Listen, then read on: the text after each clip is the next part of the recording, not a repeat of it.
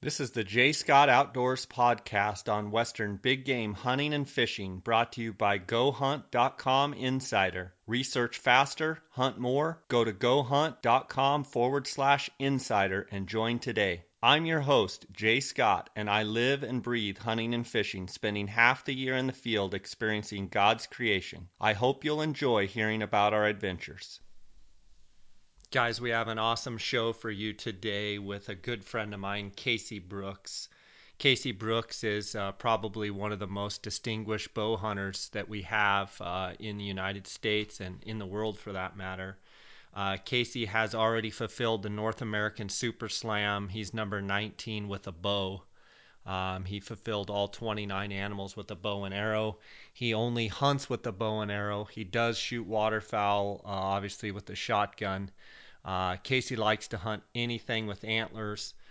Casey loves to call turkeys, chases turkeys all over the western U.S. Casey's big into duck and goose hunting.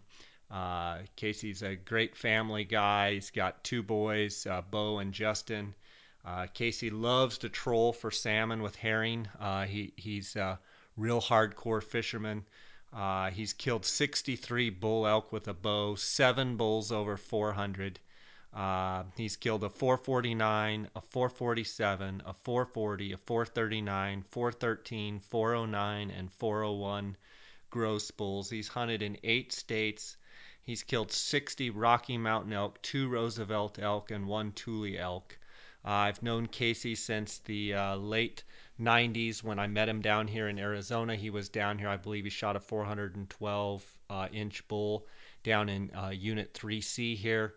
It's the first time I met him and his friend Michael Park. We've been friends ever since. I've had the pleasure of, he's come down and Coues deer hunted with me in Mexico. It's just an awesome guy. Went to the National Wild Turkey Federation convention this year with him and his son Bo. And Casey is one of my good friends, and he's just a wealth of knowledge, and love hunting with him. He's very energetic. He's lots of fun. We have tons of laughs, crack up all the time. He's just a great guy. He's basically shot everything under the sun. I think he's shot 6 or 7 or 8 sheep. He has the pending, not the pending. It's the new SCI world record California Bighorn. Um, it's just an awesome sheep, and he's harvested some unbelievable blacktails with his bow, and he shot for Hoyt for a number of years, and I'm just real excited to have him on the podcast today. I want to thank you guys, our listeners, for tuning in, and if you have any direct questions for me or comments, you can email me at jscottoutdoors@gmail.com. You can follow along with our adventures at jscottoutdoors.com, on Facebook at jscottoutdoors, on Instagram at jscottoutdoors, my associate Dar Colburn at Dar, Darr Colburn, Colburn. Just real excited to bring this episode to you, so let's just get to it. Welcome to the J. Scott Outdoors podcast. Today I have good friend Casey Brooks. We just got back from southern Arizona. Casey had purchased the Arizona auction tag for turkeys and elected to go for a Gould's turkey. And we're sitting here in my living room after hunting for a couple days, and it's good to have you, buddy. Thanks for having me. It's going to be fun today talking about mainly archery elk hunting. But we just got off that awesome hunt, called those Gould's turkeys in. You got in the blind, and we set up on those birds, and you went to calling, and several different toms came in, and you made a great shot when he came up to the Dave Smith strutter and spun around it. Tell me how exciting that was. Oh, it was outstanding. We had, I think, 4 toms going, and they were gobbling good. We had a hen that was there that just wouldn't shut up, and just a lot of action. Beautiful birds, big white fans, nice long beard on the bird. Couldn't ask for anything more. Yeah, just a lot of fun, and I know you're headed to do some more turkey hunting on your way back to Washington, and I've got some more hunts coming up myself. Casey, it's going to be awesome to have you here to get into that brain a little bit and pick some of that information of years of knowledge. 63 bull elk with a bow. Number 9 or 19 on the Super Slam, Archery Super Slam. That's all North American 29 with a bow. Some phenomenal accomplishments. Number 2 and number 3, non-typical elk with the bow. Obviously, everything you hunt was with the bow. You know, bulls, the 449, 447, 440, 439, 413, 409, 401. You've got 7 bulls over 400. It's a phenomenal accomplishment, and just proud of you. Been watching you do this over the years, and I'm excited to talk to you a little bit about your archery hunting. Oh, thank you very much. Casey, how did you get your start hunting? Well, in the old days, my father would go archery hunting at like Hart Mountain looking for mule deer. And if Dad couldn't get a deer back in the day with your bow, then you could go with a rifle later. I was taken into the woods at a very young age. I was brought up with my father who just got into hunting more or less for big game by himself. His dad was not a big game hunter.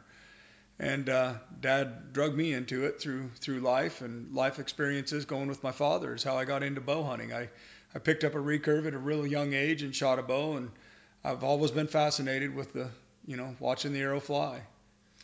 Yeah, knowing your dad and knowing how much he loves hunting, I'm sure it was pretty fun growing up with his passion for hunting, and I'm sure, watching him grow in his experiences, and then you guys getting to do it together and share those traditions, and then watching you hunt with your boys. It's a generational thing with you guys, and knowing your wife, and she's a hunter, and it's your whole family's hunters. That's it. We all hunt. And obviously I believe that, hunting with your family is a super important thing. I think anytime that you can hunt with your father or, your mom, in some cases, like my sister, she's a hunting fool. So her boys love hunting with their mother, and my boys love to hunt with their mother, so yeah, family thing. It's a big thing. Last year, my son shot his first bull with a bow and arrow, and that was about as exciting for me as any elk that I've ever shot, And my other son, Bo, my oldest, I believe he shot several bulls now with a bow and arrow. And it's fun to be there and watch them, do their thing. They're moving through the ranks and learning from, my mistakes. I'm kind of making it a little bit of a shortcut to their success by, it's easier for me to say, I probably wouldn't do it this way because I've made this mistake before. Right. Yeah. And in bringing up your kids and your nephews and such, everybody's got to learn by their own trial and error, and trying to circumvent some of that for them. There still is the chance that they're still going to do it their way, and you just have to let them do it, right? Yeah, I agree completely. I think the best way to learn is to learn from your mistakes. I think, maybe for me to tell my son, we don't want to get this far downwind and don't want to call that direction because the bull's going to come downwind. Sometimes it doesn't sink in quite like when they've got that big bull coming in and they do something wrong, and then they realize what Dad was talking about, Yeah. So sometimes you have to see it firsthand. Casey, when did you first get your first archery elk? Tell me a little bit about what you remember with your first one. My first archery elk, I'm thinking I was about 18 years old. I'd hunted several years. I was shooting a bare bow with fingers, no sights. And I remember I was on a herd of elk. There was about 150 head in this herd, and all the big bulls got through there. All the branch bulls. I mean, heck, when I was young, a 3-point bull was a big bull. It was branch antlered, and all the big bulls had got by me. And I was on this trail, and I was upset because I didn't get a shot. And I looked over, and here comes a lone spike up the rear. And I saw the bull was on the trail that I wanted to be on there, and he came up, and I drew my bow back. And when I drew my bow back, I was shooting a flipper too, and I was nervous. I had spasms of the lower colon, as you would say, the thing. I flipped the arrow up there and got it on there, and when I did, the bull looked over and saw that movement, and I double lunged him, and he ran down and he actually dropped on an old skid road, so it made it kind of nice for packing him out. Perfect, perfect. So that was your first elk, and but you had archery elk hunted a couple years prior to that, and what was it that finally got you to get your first elk? As far as, was it just a matter of timing, or did you do anything different? Well, I did. The main thing that I did different was location, location, location. You know, the places that I'd been hunting elk in the years past, it just was not a great elk spot. And I found a spot that was much better for elk. And, I basically learned from that spot. That spot is what's put me to where I'm at today. I made a lot of mistakes growing up. I hunted that spot. I've been hunting that spot since 1982 now, and I haven't missed a year. That's awesome. Yeah, one of the things that people know you for, obviously shooting, some giant bulls and having number two and number three and Pope and Young. But one thing that people don't know about you is that you hunt multiple states every year, and you may go from shooting a 440 to shooting a 300, and that 300 may be a complete trophy in that area. Talk to me a little bit about the 63 elk with a bow, and how do you juggle from hunting giant bulls to just hunting regular bulls? Well, Jay, they're all elk, and I love to hunt elk, period. My goal is I'd like to try and shoot a 6 point if I can when I go to Oregon. It just depends on the unit. If you're in a real, real good unit, I'll try and do the best that I can do for the unit. So, if I'm in the Winnahaw, I'd like to try and find a, 340 type bull. Other places in the state that are just general draw, if I can just shoot a 6 point, I'd be happy with that. And you know what? They all mean the same to me. They're all a trophy in my eyes. I just love to hunt elk and I love to eat elk. Yeah, and as a family, I know you guys eat elk, and I know you guys donate a lot of meat to needy families and what have you. And do you have a special way that you like to cook your elk, or what's your favorite preparation? My favorite recipe, my wife, she probably gets tired of making it. On the back of the old Bisquick container, it used to have a thing called cheeseburger bake. It was on the back of the Bisquick commercial or box, and we call it elk burger bake because we don't use normal hamburger. It's not hamburger bake. It's elk burger bake. And it's fantastic. I could eat it several times a week. That's awesome. That's great stuff. Yeah, I love elk meat myself. Casey, let's talk about some of the gear that you use. I know you've been with Hoyt for a long time. Tell me a little bit about the relationship with Hoyt. Well, in 1987 or somewhere in there, I started shooting my first Hoyt. I was running a pro shop for a good friend, Chuck Lind, and Wendy Lindy Archery in Clackamas. And I shot my first Hoyt, and I've been shooting Hoyt ever since that day. I got a bow in 1992 from Hoyt when I drew a Henry Mountains buffalo tag. And in 1996, they put me on the Hoyt Hunting All Stars. And I've been on their bow hunter advisory staff ever since. I've been shooting Hoyt for one simple reason. I love the way they shoot, and they're unbelievably dependable. If I'm going to Africa or going polar bear hunting or whatever, I take one compound bow with me, and I don't have any worries in the world. I remember a few years back, I was actually hunting blacktails in a super thick spot, and I was taking a machete and carving away the blackberries to get through a spot, and I hit the limb on my bow with the machete and drove it in there about a quarter of an inch. And I wouldn't recommend people try this, but I ended up shooting 2 buck deer after you know, I had 2 more deer that I shot. The bow was still shooting good. I just peeled that sliver off, and like I say, I don't recommend it, but it unbelievably tough. It was no fault of the bows that I hit it with a machete. Yeah, so you're not one of these guys that travels with 5 bows and goes overseas and does all the you've done a lot of traveling hunting. You're not one of these guys that necessarily takes 5 bows for 5 different animals and all of No, that. if I've carried 2 bows before going to Africa because I had an elephant bow with me that you're required to have a certain poundage. I believe that bow was 105 pounds. Um, that's the only time I've ever really had a need to take more than one bow. Your setup now. Tell me what's your setup? What are you shooting now? Your draw weight, axle length, and such. I'm shooting a carbon spider, and it's 34, I believe 34 inches long, axle to axle, 29 pound, I mean, 29-inch draw, 65 pounds. Too many numbers going through my head here. Uh, and I'm shooting about a 440 grain arrow, 100 grain tip. Does your arrow change between blacktail hunting and elk hunting, or are you shooting the same I arrow? shoot the same setup anywhere from little old deer all the way up to moose, brown bear, polar bear, all that stuff. It's All the way back to that. turkey? Yep, turkeys. You know what? Actually, right now I'm shooting just some stuff for turkeys that I had laying around. So I'm not shooting those ACC Pro Series right now. I'm shooting some different arrows that I had from quite a few years back. I'm only shooting the turkeys at 12 yards, so it's not that big a deal. Sure. Sure. And do you notice over time, does your draw length, are you shortening it up, or are you still as long as you were on your draw length? Well, I'm noticing that I'm shortening up. I'm not as tall as I used to be, and I seem to be a little wider. My draw length seems to be pretty close to the same. I was shooting the other day, and I did notice that my draw length, my bow felt a little shorter. I think it's just the bow. I don't think it has anything to do with me changing.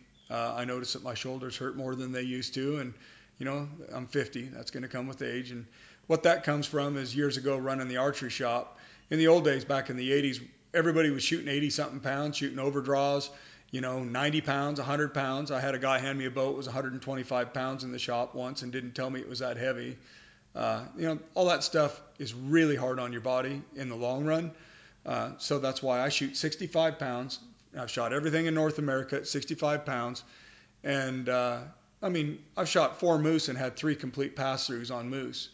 Uh, Good sharp broadhead, a great arrow, good combination, straight on through to the other side every time. I mean, wonderful. Talk to me about fixed blade broadheads versus mechanicals and your thoughts specifically on elk. What your thoughts are? Well, as you know, Oregon, it's illegal to shoot expandables, okay? So I shoot a mechanical broadhead and or fixed broadhead. What am I thinking? Just start over. Well, Just take 3 seconds. We'll just start over. I saw you move and got me I'm sorry. confused. Yeah. Yeah. I shoot a fixed broadhead. I shoot a Rocky Mountain Titanium 100, which was a great head, but they quit making them. And when they quit making them, I rounded a bunch of them up and purchased them so that I would have them. And when those run out, a fantastic head that's out there right now is a Slick Trick. I probably look at the Slick Tricks. They're a good sharp head. They're tough and they seem to work real well, at long range. So I've never really had any experience with expandables other than shooting turkeys with them. So since they're illegal in our neck of the woods, I've just never shot them much. You guys down here in Arizona, you guys can use them and have played with them more than I have by far. What about the single pin versus multiple pin? Using the slider. Or what's your thoughts on that? I mean, I You know know, I'm shooting a single pin, and you keep telling me it's gonna burn me. well, this is a big thing right now, and I've noticed there's a little trend that's coming back around. And I guess you've been doing it as long as I have. You're going to see these trends come and go. I saw, geez, back in the 90s, there was a time when everybody was shooting single pins. I jumped to a single pin, and I got caught with my pants down a couple times. Once on a big black-tailed deer, and I got caught another time on an elk. Um, what I realized is I didn't personally care for having a single pin because you take a shot, say at a bull at 30 yards, he runs out there, spins around, you cow call and stop him, and then you got to drop down in the little ravine and come up the other side, and there he is standing there at say 50 yards. You want to get another one into him, and your pin is set for 30. It just you can't react fast enough and be, you know, I don't know. It's just hard to get. You're excited. It's hard to keep your composure. So what I shoot is I shoot a 4-pin CBE movable. So I've got 20, 30, 40, 50. So I don't get caught. I could shoot to 60 yards with that. If I had to, I could put that 50 on the back of an animal and cut her loose and still be in good shape. And then generally speaking, if it's like a big mule deer, if you got time and you need to move, navigate to 61 yards or 53 yards or whatever it is that you need, you've got time when they're out there farther. And I use that bottom pin on that site. So you still got the ability to move, but when you're in the woods and that bull comes through that, shoot lane, you don't have to worry about is it 20, 30, 40, 50 yards. You've already got those pins for that. Yeah, I know that in speaking of other gear that you use, we were turkey hunting and you pulled up on your phone, you had OnX Maps, and I have not used that product yet. I was really impressed with it. Tell me about how you like OnX Maps. Well, I've been using that for quite a while now. The What I was using is I've got a Garmin GPS, and I'll buy the chip for the state that I'm hunting and put it in there. And what's really nice about that is it tells you who the landowner is, and it gives you information if it's state, private, and whatnot. It shows the boundaries of private versus state versus forest, what have Boy, you. it shows you the lot, the person owns or whatever the lot is. It's all drawn out. And if you're a guy that's skirting private and you want to stay, you don't want to get in any trouble, this is a wonderful tool because you can just go right along the edge and you can say, for instance, the private's on the right and everything is good on the left. You know what I mean? So it's a dynamite tool, and you can actually get it for your iPhone. It's wonderful. You can pull up my location. It'll zero in and show right where you're at on this piece of property. It's incredible. Now I just flipped from, I'm technologically challenged, I should say, because I just went from a flip phone to an iPhone, and it took me a while. You went from smoke signals to a flip phone, and now you're to an iPhone. Yeah, I'm here. I'm here. I'm just learning how to run the iPhone, but the GPS, I've been using it for quite a while, and it's absolutely incredible. And correct me if I'm wrong. I mean, when that we were up on that point the other day, and we were trying to figure out around that little bit of private, you pulled up, and I want to say that there was even a marker that showed us where we were in relation to where the private was, and that Absolutely. bird was gobbling, or where you thought you heard the bird gobbling, Yep, and we were trying to figure out how to get around it. It was pretty slick. it is. And if you figure out the cost of the chip and the cost of a ticket, it's not such a big deal. You don't ever want to have a blem on your record. Yeah. And those chips are $99, and you're going to have them for a long time, and they'll update them for you or whatever. I'm not sure. There might be a minimal cost to update it because people are changing names. Landowners are changing through the times. Yeah, they're an unbelievable tool. I noticed also you're pulling a jumping jack trailer. You drove down here from Washington, and uh, what do you think of the jumping jack? I got one of those jumping jack trailers. I went from a small trailer to a 32-foot fifth wheel, and then I went back to my wall tent, and then I finally, through all these years, I kept looking at these little jumping jack trailers, and I finally bought one, and it's one of the neatest tools I've ever had. I can pull up into a spot, and I can have my camp ready in about 15 minutes. And if, say, for instance, I get there and the bulls are not there, and they're 35 miles away, I can go back, hook onto that thing, and in 20 minutes, gather all my gear up, be over there, reset my camp, and you never even know the little trailer's back there. I sat through rainstorms in the monsoons in Arizona last year and never had a drop of water get in there. It was just wonderful. Yeah, that's there.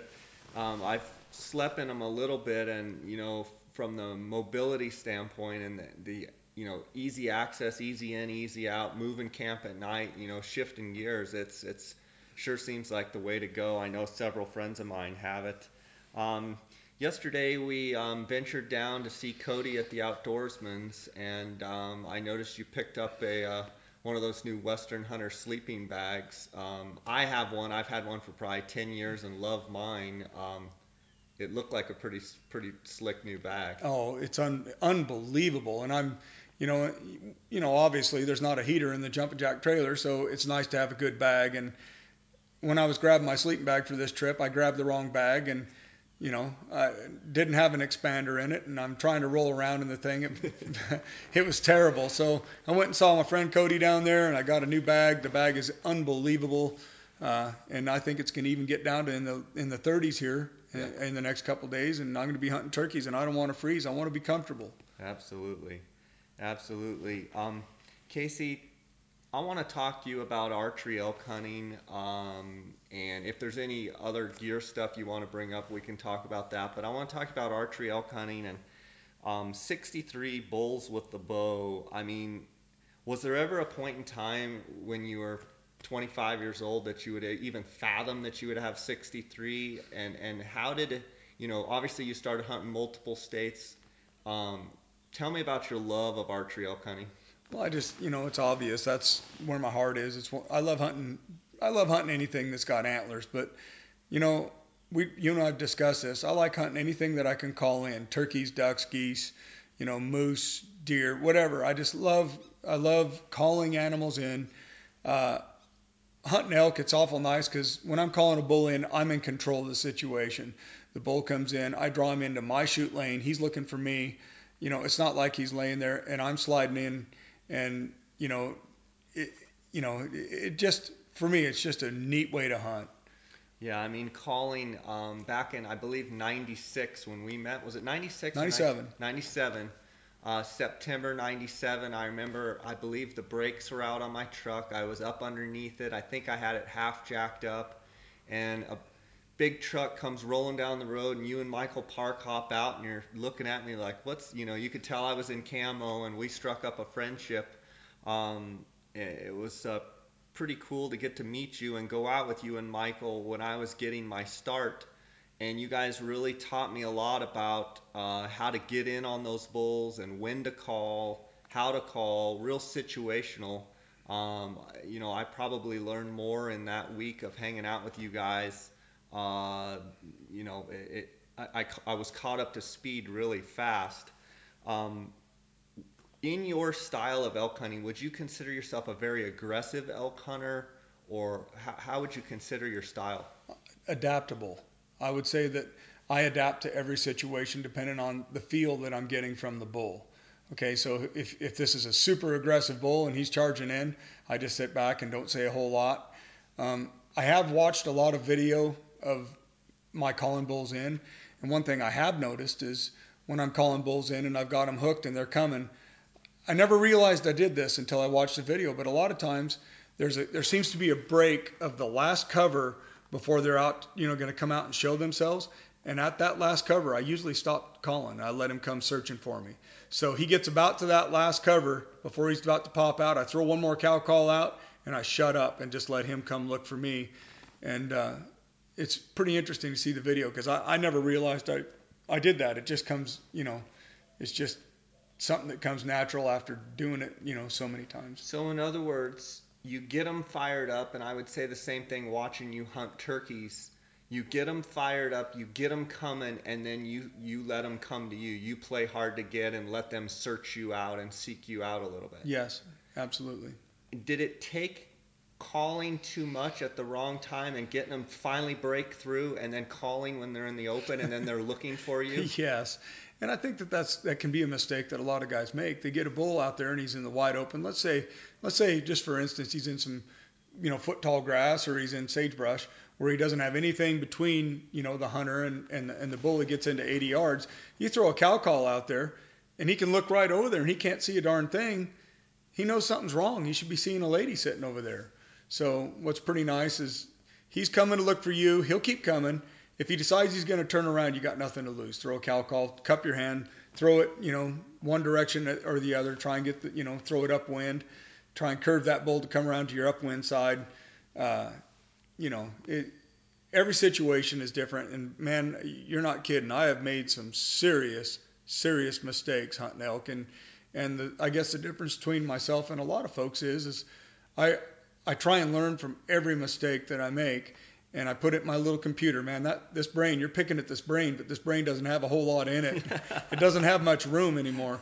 Okay, so I put it in my brain, and I say, the next time I can see what's happening, and then I say, wait a minute, this happened to me once before. We're not letting this happen again. We're going to do this, or we're going to do that. So How much of it over time becomes instinctual because you've learned from trial and error, and how much of it is you actually processing saying, I need to do this? you know, anymore, it's almost like a computer. You ask something of your computer and it brings it up. And it has become instinctual because, I've dealt with a lot of numbers of elk through the years. I've been fortunate enough to hunt places. The place that really taught me how to hunt elk was a place that I'd get into 100, 150, 200 head of elk a day in one herd, and I could watch all the behaviors of these elk. When they get to a fence, how much they talk at a fence. I mean, just the different situations, uh, and you know, that's what that's what really taught me how to hunt elk was just in getting into those kind of places like that. I know you and I have talked about bull elk comfort zone, Yep. and I know you have a real good, strong opinion on their comfort zone. Tell me about that. Well, through years and years of chasing these bulls around, and I mean anywhere from a small bull to a great big bull, um, you'll notice sometimes a great big bull will go in and he'll pick out one cow. He isn't going to try and run that whole 150 head. He goes and gets that one cow. He just walks in there, grabs her, and he goes over to a knob over there. Okay, for instance, I remember a bull I shot on White Mountain. It was 363 or 366. I can't remember. This bull was in a drought year. He was a tremendous bull, probably a 400 class bull in a normal year, but the drought really took its toll on him. This bull got out on a knob and he sat there and he had all these satellite bulls going all around. And what I noticed is this bull would come off this knob only so far. He had a comfort zone. He would just get so far out away from that cow and he'd get back. And I figured out that if I could get really close to where he was comfortable coming out, try and get 20 yards, say, from that comfort zone. Just try and get in there to where he would come out to that stump and then go back. I slid up there, threw out a few cow calls, and he bugled, and I cracked off a young bull, nothing too major. And next thing you know, he was in my lap. So I figured out they've got a comfort zone. Uh, they're very comfortable with you sitting out there, cow calling and bugling at say 200 yards or whatever, you know. But when you get in too tight, like I've talked about this before. If you're in a bar and some guy is across the bar saying, "I'm going to come kick your butt," uh, that's one thing. But when the guy comes up and he brushes his chest up against you and says, "I'm going to kick your butt," well, you're forced to fight. Okay, so that's kind of the way they are. You get in tight, you get inside their comfort zone, and a lot of times I think that eliminates a lot of that hooking and booking where those bulls gather up their cows and go the other direction. Yeah, and one of the things I've seen a lot is you hear it all the time in the woods. You hear guys calling their way into the elk. Mm-hmm. Talk to me about maybe how you do things differently than calling your way all the way into something. Well, to start with, I never bugle to start elk, okay? I pull into a spot and I think that there's elk out there. I cow call. That's how I start my bulls. Um, I throw a cow call out and I can pretty much tell immediately kind of what the attitude, what this bull's thinking. If he takes a while to even kind of barely pipe off and go, whoa, okay, well, he's just laying over there and he's just letting me know he's there. If you cow call and the bull comes back, whoa, I mean, this bull likes cow calls, and a lot of times I'll cow call, I'll figure out where he's at, I'll hit him again with the cow call, let him answer again, and if he keeps snapping back one right after the other, then I'll close the gap, maybe cut it in half. Cow call again, and by the time he's coming my direction too, so we're closing the distance on each other. But like I say, when I get to a point where I think that bull's about to pop out into the open to where, he's going to pinpoint me, I just shut up and let him come walking by. That's awesome. If the bull is not answering you every time, what do you do differently in that situation? Well, I try and pull everything I can out of the bag. If he's not answering every time, you never know why. It could be the mood of the bull. I mean, he could be sleeping. He doesn't want to get up. Yeah, I mean, you just never know. A person can use anything from raking a tree to try and get him, more fired up. You can, and I use that on occasion on bulls that are sensitive to calling. Bulls that want to just every time they hear elk calling, or you push on them a little bit too hard with the elk call, they either clam up or they walk off. Sometimes I slide in on bulls like him, let him lay there and let him sleep, and I go in there and start raking a tree, and next thing you know, he figures out there's a bull, that's moved in there, and try and get pretty close before I do that. Do you think quality of call or timing is more important as far as being a better caller and making higher quality sounds, or being able to call mediocre but calling at the right time? Timing is everything. In my opinion, I think timing is everything. There are people that are much, much better elk callers than I am. Okay, I can go to the Rocky Mountain Elk Foundation, and I probably wouldn't even place. Okay, they're much, much better elk callers as From far sound, as from a from sound. sound perspective, yes. Okay.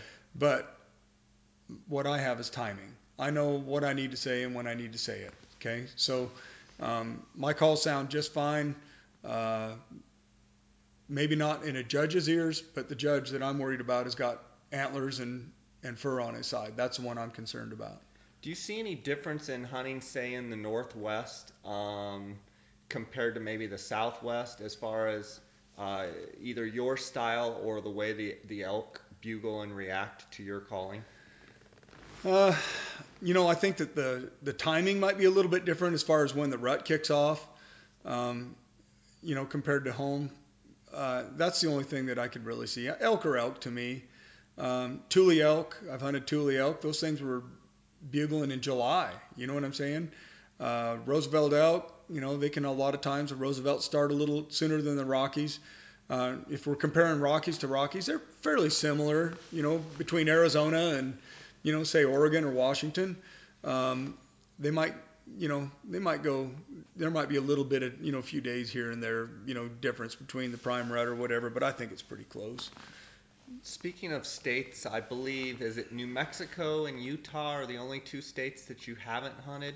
Well, there's getting to be a lot of states, that have elk, way, way over, way east, and I haven't hunted all those. And I guess that's kind of a goal of mine someday to shoot some bulls, Kentucky, yeah, Pennsylvania, yeah. Kentucky, and all that stuff. Yes, but I've shot bulls in Washington, Oregon, California, Colorado, Idaho, Montana, Arizona, British Columbia. I don't know. So I've hunted all over, uh, and I've seen, different things, little subtle differences, but for the most part, like I say, elk are elk. And the difference between a Roosevelt's bugle and a Rocky Mountains bugle, is it just that the Rosies chuckle a little bit more? Yeah, Rosies do. They love to grunt. They love to grunt, but Roosevelts are funny. And I know there's been a lot of things people have said through the years about Roosevelts, being real quiet and all that stuff. They can be fairly quiet at times. I know Dad shot a bull. I called a bull into 7 yards for my dad, and he shot it with a rifle. It was a 345 Roosevelt up in Canada. And that bull, we got within 80 yards, and I cow called, and he was in a clear cut, and you could barely hear him. He kind of just real quiet, three little tiny chuckles, just super quiet. And if you wouldn't have been listening real hard, you wouldn't have heard it. And so I cow called at him again, and next thing you know, I could hear this, and he's just moaning. And he came up over the hill, and next thing I know, he was at 7 yards, and Dad cracked him with a rifle.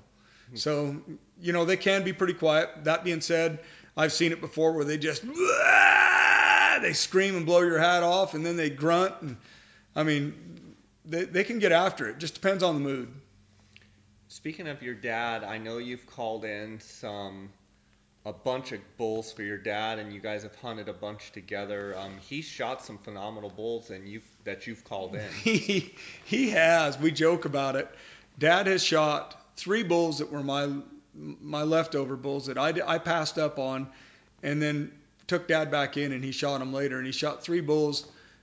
One's 407, one's 424, and then I think he shot another one was 412. So that you had passed up. I never was good at math, I guess. I should have shot all 3 of them. For the record, that'd be 10 over 400. Yeah, thank you. I appreciate that.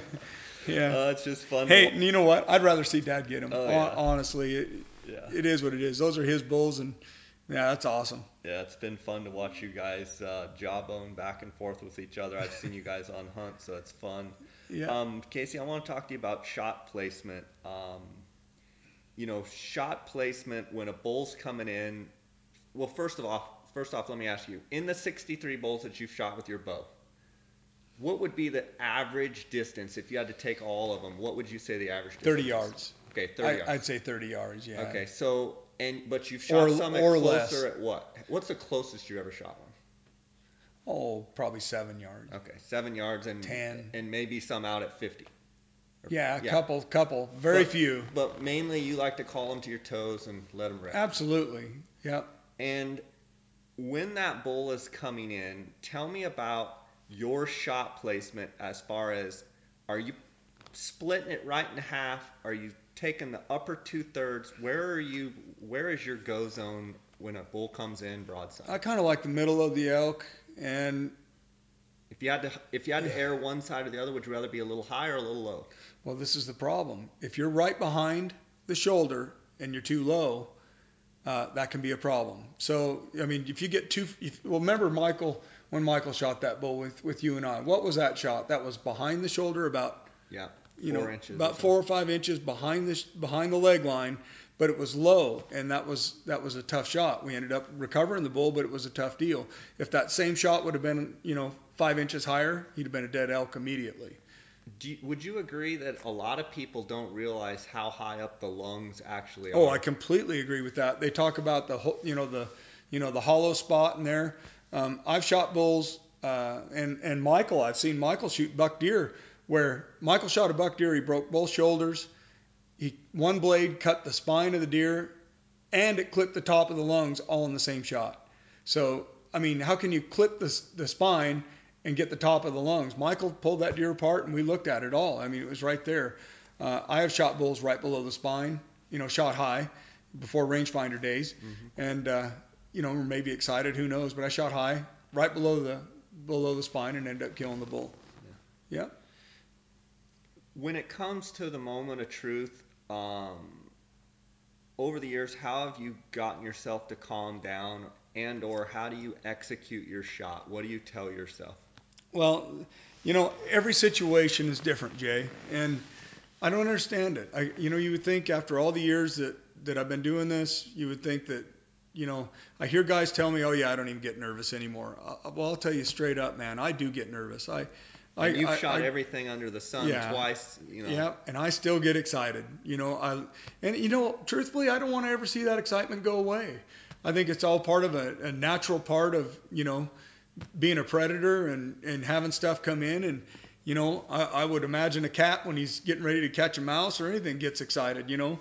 Uh, I If I have a lot of time with a bull, I've talked to you about this before. I blew my back out. I was in a car wreck in '97, and I blew my back out. That was the year I met you down there and shot that bull. That you weren't around. I hadn't met you yet. I wish I'd have met you a few days earlier. Yeah. You would have helped me pack it out. I couldn't even bend over. My back was so bad, and I was popping a leave like you couldn't believe just to walk. That particular bull, I ended up shooting him. All I could do was drive down the road, get out of the truck, and call. And if I got an answer, I could about crawl a quarter mile away from the truck and then call the bull in. And unbelievably, I remember that bull I shot. It was a huge bull. Over 400. Yeah, it's 413. Yeah. And but anyway, what was the question? You know how I get rambling. The question was, what was the question? The question was, how do you handle the moment of truth on the shot? Well, the big deal is when the bulls are coming in, it depends on the bull. It depends on what's happening. And back to that elk. When I got hurt, a number of years later, 10, 15 years later, I was pulling my sock on to go on a mountain goat hunt at home. I took a shower, and I was pulling my sock on, and you know how it is. The sock is a pretty heavy item. And I blew my back out, and I couldn't walk. And by the time elk season, that was in August, early August, by the time elk season got there, I'd been through physical therapy, chiropractors, everything just to get me walking again. And my wife shot a bull opening day, and I couldn't even bend over to help field quarter it. My wife and my son had to do it. They left me and went home because the kids had to go to school. And I found a bull up in the sagebrush. The bull, in late August, comes walking out in Oregon. He comes walking out, and he rakes a tree. And I thought, man, this bull's got a little attitude. And I called him in, and this 5-point. Now, you would think that I've shot enough bulls that this wouldn't be a big deal. This 5-point hung up at 80 yards, started bugling. He was going crazy. And it took about 20 minutes. And I was so excited because I knew that with my back the way it was, I knew I wasn't going to get deep into anywhere. I wasn't going to be able to hunt far from the truck. And anyway, the bull finally came in. I shot him, and I actually had to go get, the ranch hands and everything else to come get that dang elk out. It was the biggest body bull I'd ever shot, and it was only a 5-point. But I'm telling you, I had the spasms of the lower colon. I was excited, man. That thing came in, and I knew it was going to be. Honestly, I was more excited on that 5-point bull than I've been on any 400 bull I've ever shot. Is that right? So, as far as trying to calm yourself down, what you're telling me is as many things as you've shot, and it's hundreds and hundreds of animals, that you still get excited. You really don't have an exact answer of how to I don't calm know how to yourself down. control it. I kind of try and talk myself through it if I can, try and breathe, and just try and, but man alive, it's hard to control. It really is. And so for people to say, oh, you do this or you do that, for you yourself, you're saying you just try and calm as much as you can, try and breathe, but you still get excited. I do. I do. And like I say, I think that's all part of the hunt, and I hope it doesn't go away. Yeah, that's awesome. That's great. What are what are some common mistakes that you think people make when they're trying to hunt elk, either for the first time or people that are veterans? What do you think mistakes they make are? I don't know. If it was mistakes in calling, I think timing, like we've discussed, is everything. They may be calling too much or too little. I know that calling is a complete confidence thing. Uh, you know what to say, when to say it. I mean, when I go out there with my elk call, that thing is a tool. I will not leave the house without it to go elk hunting. I know what to say, when to say it, and I've got confidence in it.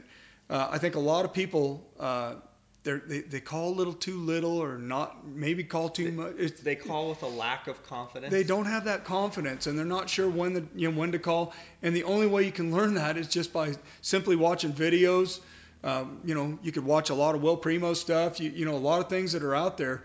You can watch these bulls and you watch these guys that have killed lots of elk and just kind of get onto their timing and figure it out. Elk calling is a tremendous tool. I couldn't even imagine hunting elk or turkeys or ducks or anything else without a call. Yeah.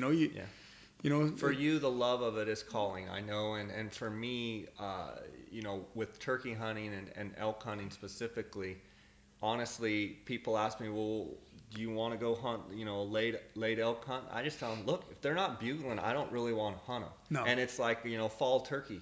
If they're not calling and they're not gobbling, I'm not interested. I got other things to do. That's right. I agree completely. And nothing against people that like hunting that kind of No, stuff, no. but for me, it's all about the calling. It's about the interaction. Yeah. It sounds like we're real similar. I want to hear that turkey gobble. I mean, Yeah. that's why I'm there. And that's why I like hunting turkeys. It reminds me a lot of elk hunting. And I guess the folks out there, if you could ever understand this, you get a bow and arrow in your hands and go out there and hunt turkeys with your bow and arrow and perfect that. Man, you've come a long ways in your elk hunting game. I mean, it's, you're hunting a critter that's got eyeballs in the back of his head. Everything out there wants to eat him. And that's what I love about them. They're a great challenge with the bow. Yeah, and the other thing I like about turkeys too is with all of the trophy judging and field judging and trying to beat your next bull and succeed. Yep.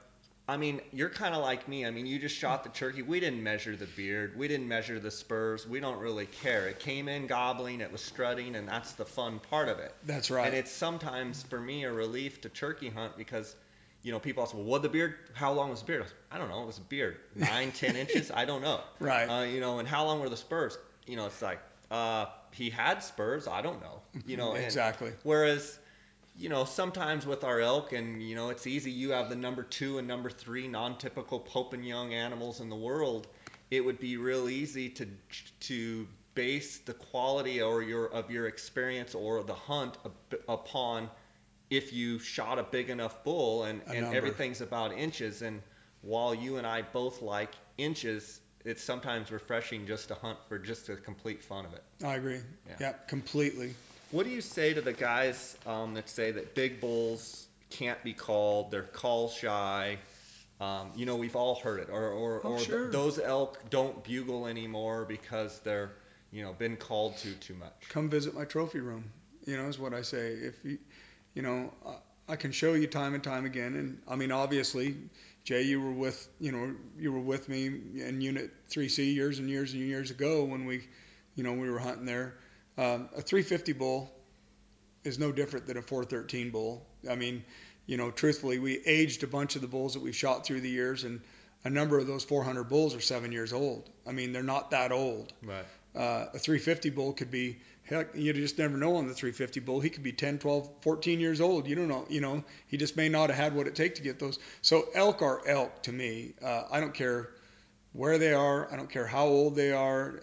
Elk are elk. A spike bull, 3 point or 3-year-old bull, I killed one bull that was 440 and an eighth, and he was 13 years old, and he came in just like a 3 point bull or a 3-year-old bull would. He just came right in. Don't you think though, when people say elk can't be called in and they're call shy, that's not really call shy. It's more people shy, and it's more the fact that they know you're there and that they smell you or that they've heard you and That's they right. sense a human. Your call isn't good enough. The quality of your sound, maybe Sure. the timing of your sound. They hear the pickup pull up. They hear, the door close. They hear, I mean, it can be a number of things that can set off a bull and let him know.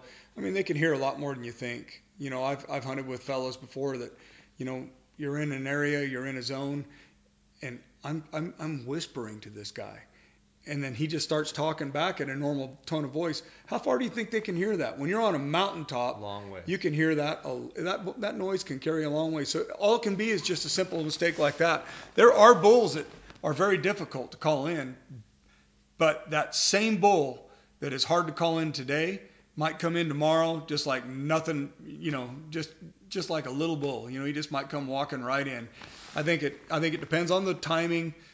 I think any bull can be shot with a bow and called in, or shot with any weapon for that matter, can be called in at any time. You never know when the timing is. I want to bounce back to something we were talking about earlier.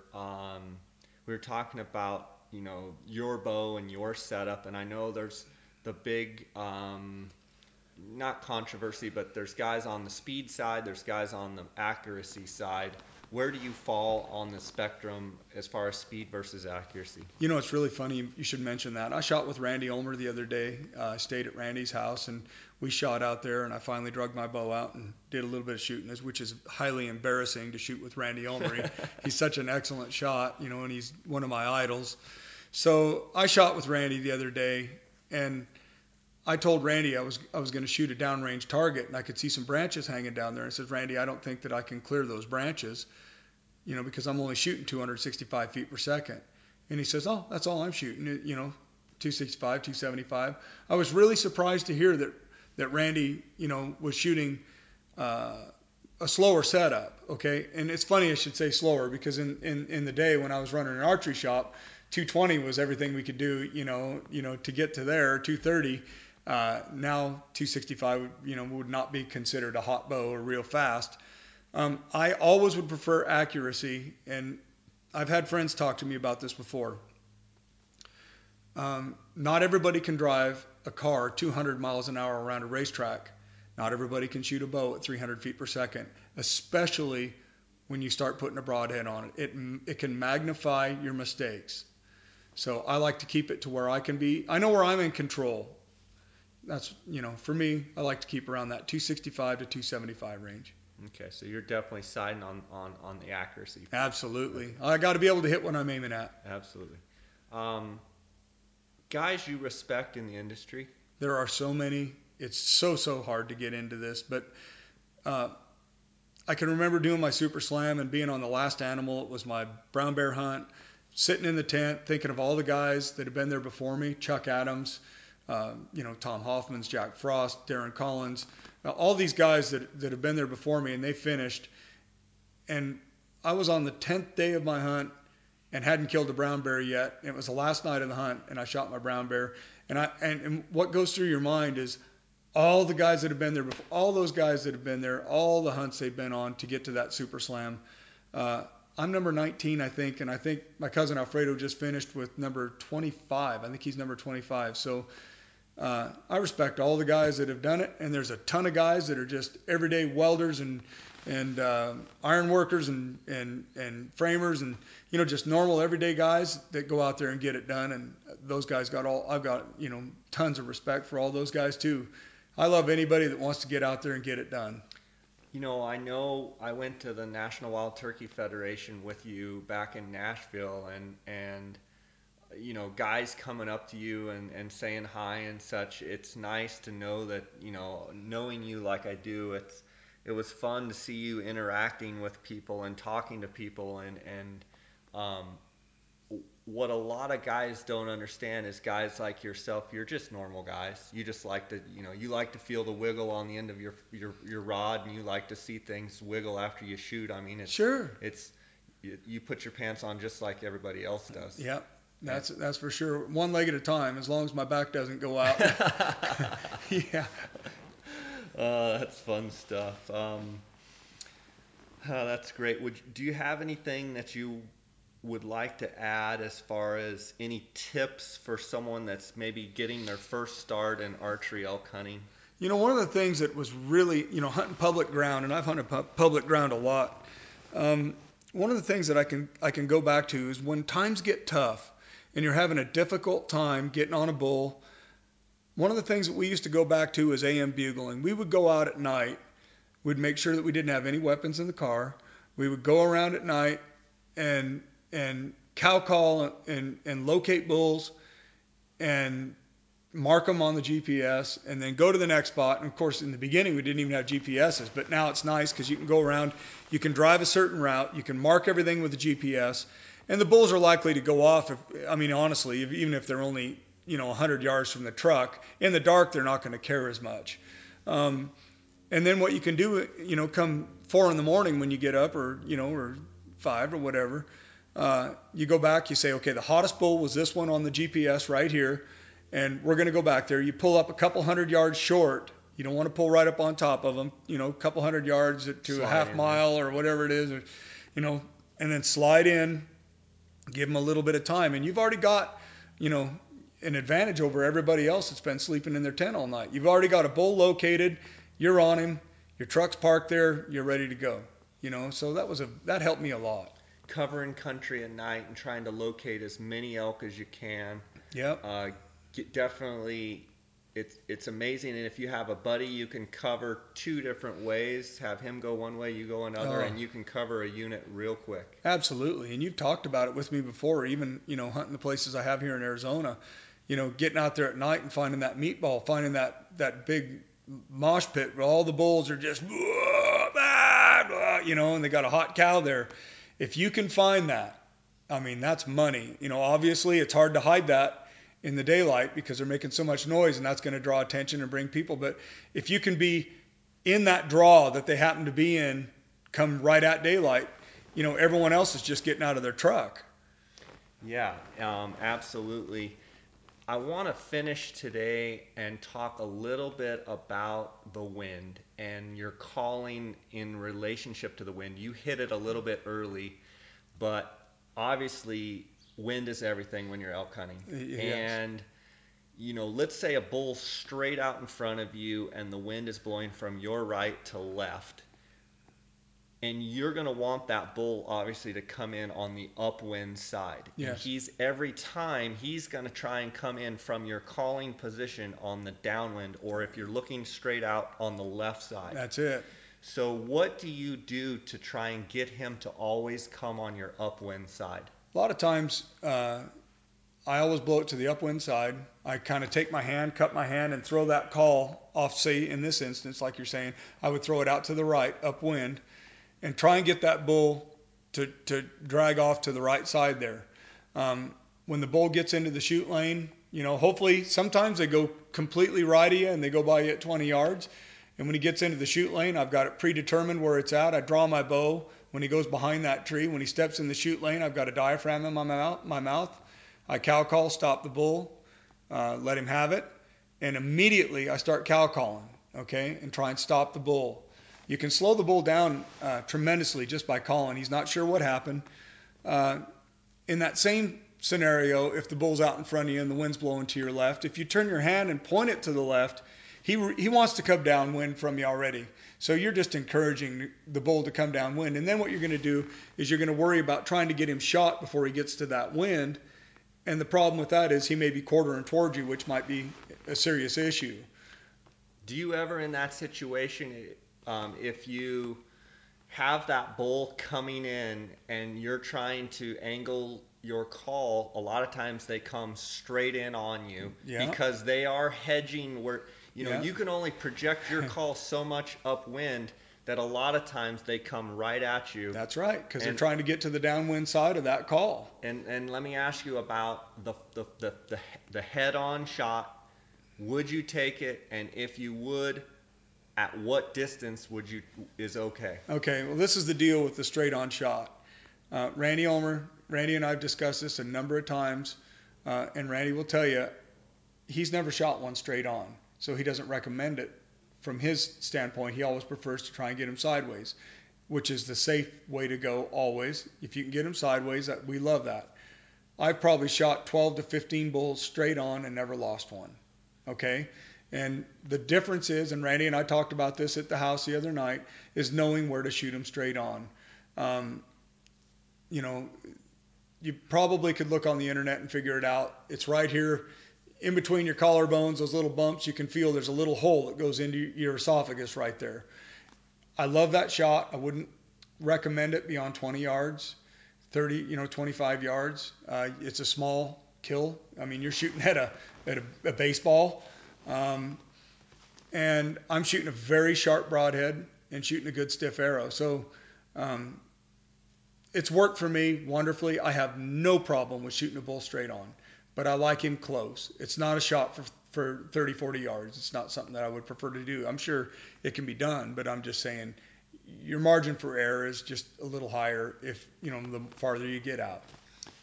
And with that being said, I have a question about when you go after you've shot a bull. What is the minimum that you will wait to go look for that bull? It depends on the shot. If the shot placement is wonderful, broadside shot, right behind the shoulder, in the middle of the elk, you throw a few cow calls out there, you're going to see that elk. Typically, you're going to see that or hear that bull tip over by the time he gets to 50 yards. Okay, it's going to happen quick. If it's a quartering towards me shot and I get one lung, liver, and back in the guts, that bull's going to get 5, 6, 7, 8 hours. I'm going to give him some time. If he's gut shot, he's going to sit there for a good long time, 12, 14 hours before I go in. So you're going to wait, and it all depends on the shot. Yep.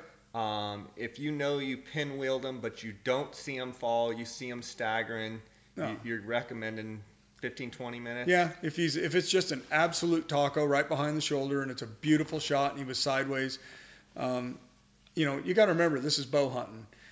Where I bow hunt in places it could be 85 degrees during the day. I don't want my dinner sitting there any longer than it has to. If I know I drilled the bull and he ran over there, I'll probably get on him very slowly, start working that direction, probably in 15, 20 minutes. I don't wait an hour if it's a perfect shot because by the time you get there, you got a heated up, stiffed up bull. You know what I mean? If I know it's a perfect shot.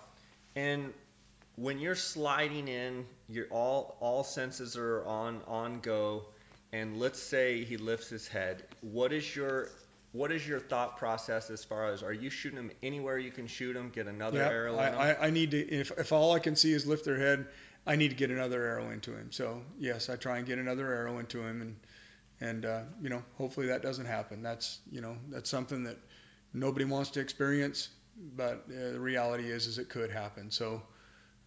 And do you always go in on the tracks, or if you think he might be aware, do you go in downwind, or do you just slide in really, really slow? I always stay on the track. I never get off the track.